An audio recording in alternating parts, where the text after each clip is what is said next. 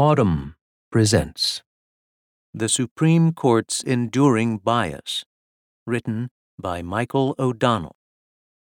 A template for popular books about the Supreme Court has emerged since Bob Woodward and Scott Armstrong's The Brethren was published in 1979. It goes like this: interweave case histories with biographical material on the justices, and add anecdotes about their unseemly horse trading. Then pack in as much gossip as you can. Journalists including Jeffrey Toobin, Jan Crawford Greenberg, Marcia Coyle, and Joan Biskupic have mastered this form, producing books that are both entertaining and illuminating. Better still are judicial biographies that use the historical record to present seminal cases and the people, litigants and lawyers as well as justices, who shaped them. Two outstanding examples are Linda Greenhouse's Becoming Justice Blackmun and Seth Stern and Stephen Wormeal's Justice Brennan, Liberal Champion.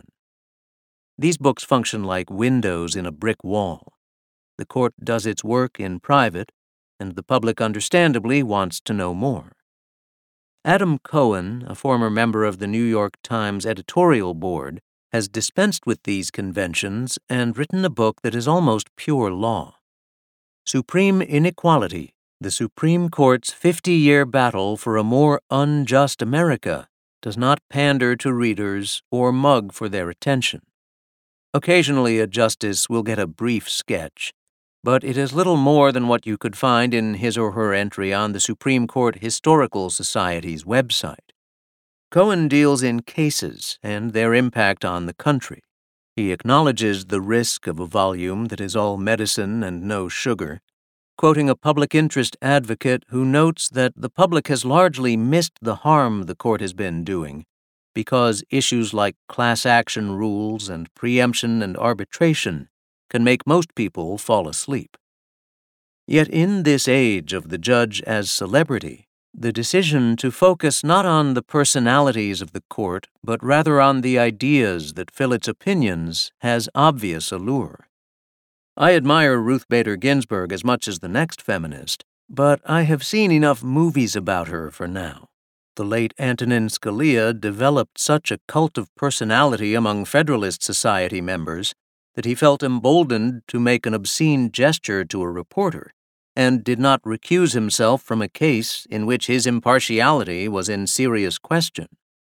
And most recently, Brett Kavanaugh's confirmation hearings caused some court watchers to turn away in disgust. Given individual justices who can sometimes seem too big for their robes, Cohen's wonky emphasis on cases rather than characters offers a steady perspective.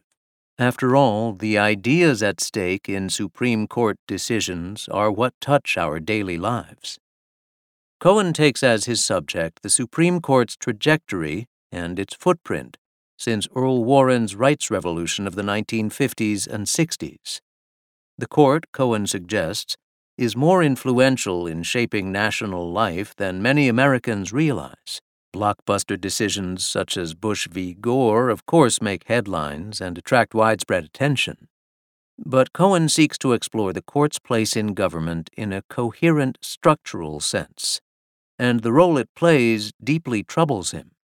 The Supreme Court is more than a legal tribunal ruling on disputes between parties. It is also an architect. The court's interpretations of the Constitution and other laws become blueprints for the nation, helping to determine what form it will take and how it will continue to rise. For the past half-century, the court has been drawing up plans for a more economically unequal nation, and that is the America that is now being built. In our civic imagination, the Supreme Court protects the downtrodden and safeguards fairness. Equal justice under law, read the words over the court's entrance. Justice, the guardian of liberty, proclaims the building's eastern facade. This is the noble dimension of the court's identity which the justices emphasize to the citizenry. Cohen disdains it as self-congratulatory cant, describing the Warren Court's egalitarianism as an exception rather than the rule. The modern court has more frequently protected the interests of wealthy elites than of minorities and the vulnerable. Cohen writes that in the 50 years since Warren Burger replaced Earl Warren, the court has, with striking regularity, sided with the rich and powerful against the poor and weak in virtually every area of the law. As these lines suggest, supreme inequality is ambitious in scope. Cohen describes the erosion of individual protections and the amplification of corporate power in areas as diverse as criminal justice, business and employment law, and voting rights. He structures sections of the book as lessons in retrenchment. What the Warren Court hath given, the Burger, Rehnquist, and Roberts courts hath taken away. For example, Cohen's chapters on poverty law trace the descent from Warren Court cases such as King v. Smith, which struck down a state rule that allowed authorities to terminate the welfare benefits of a single woman with children if a man regularly stayed with her, to Burger Court opinions such as Dandridge v. Williams, which upheld a Maryland rule that capped welfare payments regardless of the number of children in a family. Similarly, in his section on voting rights, Cohen shows how the court regressed from the Warren Court's seminal Baker v. Carr decision, which asserted the court's jurisdiction over political redistricting, to the recent Rucho v. Common Cause, which ruled partisan gerrymandering questions non-justiciable and therefore beyond the justice's purview. A key factor in the poverty and voting case trends has been raw political power, whether Democrat or Republican-appointed justices hold the majority. One of supreme inequality's strengths is Cohen's ability to spot parallels and draw connections for readers over a range of legal disciplines. This signposting is essential for a book that covers so much ground. Take his discussion of the controversial 2010 decision Citizens United v. FEC, which famously invalidated a federal law prohibiting corporations from spending money to support or denounce political candidates, while still forbidding direct contributions to them. Cohen contrasts the court's solicitude for corporate speech with its unwillingness to protect ordinary citizens wishing to post campaign signs or distribute political leaflets in public spaces.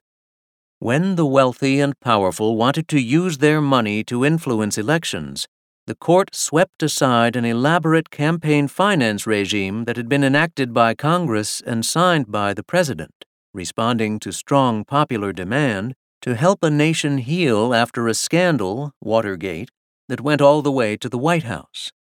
When poor and middle-class people challenged bans on their ability to hand out leaflets or post campaign signs, the court suppressed their speech out of deference to Postal Service mailbox rules and municipal concerns about clutter. Another more striking example of Cohen's cross-categorical trend spotting compares the court's Eighth Amendment case law on cruel and unusual punishments with its due process decisions on excessive punitive damages awards against large companies. In 2003, the court refused to upset a 25 years to life sentence under California's three strikes law for a man who shoplifted about $150 worth of videotapes. However, just a month later, the court overturned a $145 million punitive damages award against an insurance company for egregious conduct toward a customer, finding it disproportionate to the actual harm incurred. The insurance company refused to allow a customer to settle a lawsuit with third parties on the promise that it would cover the bill if he lost at trial, but then, when he did, it refused to pay. The court had two very different ideas about proportionality of punishment, Cohen writes, one for corporations under the 14th Amendment Due Process Clause, and another for people under the 8th Amendment. This is a sobering juxtaposition, but in making it, Cohen risks populist overreach. Rather than arguing that both the three strikes case and the punitive damages case should have come out differently, Cohen might consider that only one of the cases was decided incorrectly. A 25-year sentence for shoplifting does seem grossly inequitable, but that does not make draconian punishments of companies just. As he concedes, the concerns animating the court's punitive damages decisions have attracted liberal justices as well as conservative ones.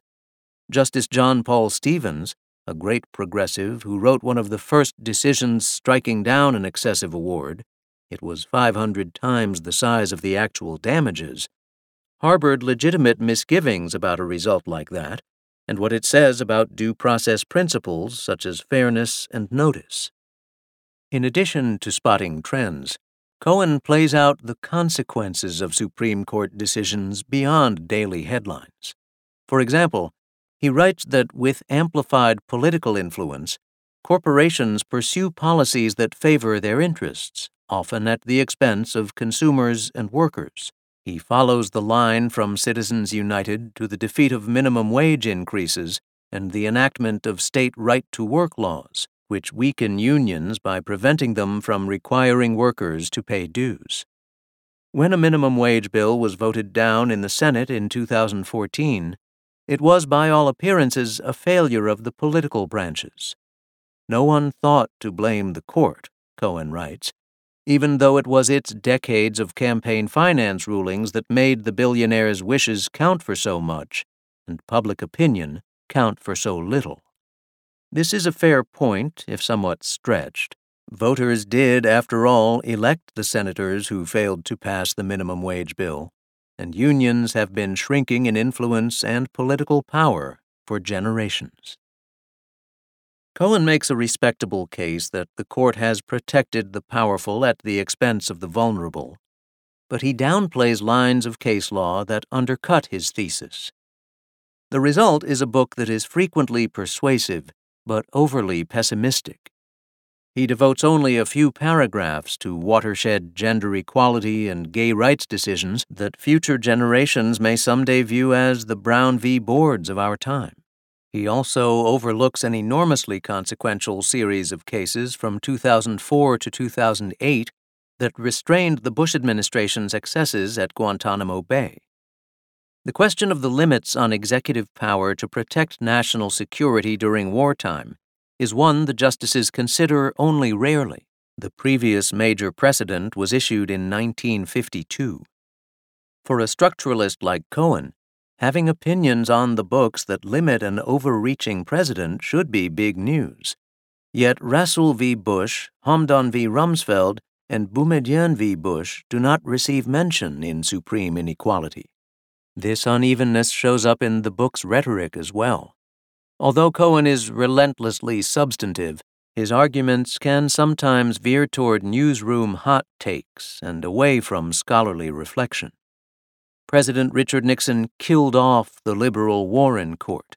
The court rescued another corporate bad actor from a jury's damage award. Its rulings have saved corporations many billions of dollars that otherwise would have gone to people they had injured or cheated. It is even moving the country in the direction of two distinct totalitarian nightmares: complete surveillance and a prison state. Ultimately, Cohen writes, the court had not merely stopped its efforts to lift the boots of oppression off the necks of the poor. It had also gotten in some kicks of its own. With these strident lines and more like them, Cohen will put off many readers. That last point, with its overheated language straight out of Orwell, reveals an ironic limitation of a book that declines to follow the justices into their conference room for a little backstage dish. Cohen's stridency occurs in a discussion of the court's 2012 decision that upheld the Affordable Care Act's individual mandate. Along the way, 7 members of the court voted to strike down the ACA's expansion of Medicaid. That was one of the kicks against the poor that Cohen charges the court with delivering. But as we learn more about the case, it appears that 2 of those 7 votes, by the liberal Justices Elena Kagan and Stephen Breyer, may have been cast in return for Chief Justice John Roberts' crucial vote to uphold the individual mandate. Kagan's and Breyer's pragmatism may well have bought enough goodwill from the Chief Justice to save health care for millions of Americans. Was their decision a worthy trade-off? Or should judges be doctrinal absolutists in the tradition of Ginsburg and Scalia? That is a discussion worth having, but Cohen closes off debate by resorting to the crude imagery of boots on necks. Moreover, by declining to examine the shifting allegiances and conflicting views of the justices as they grind out the court's sausage, Cohen also eclipses hope. The Supreme Court is not returning to the crusading liberalism of the Warren Court anytime soon. That leaves the pragmatism of dealmakers like Kagan and Breyer as the best chance for legal progressives to eke out wins, one case at a time. But strategy aside, the court's central role in our politics and public life is beyond question, especially as dysfunction paralyzes Congress and the presidency. Renewing our focus on the substance of the court's business, its individual decisions as well as their cumulative effect, is hard work and more vital than ever. If you enjoyed this production, find the best long-form articles read aloud in the Audm app, available now for iPhone and Android.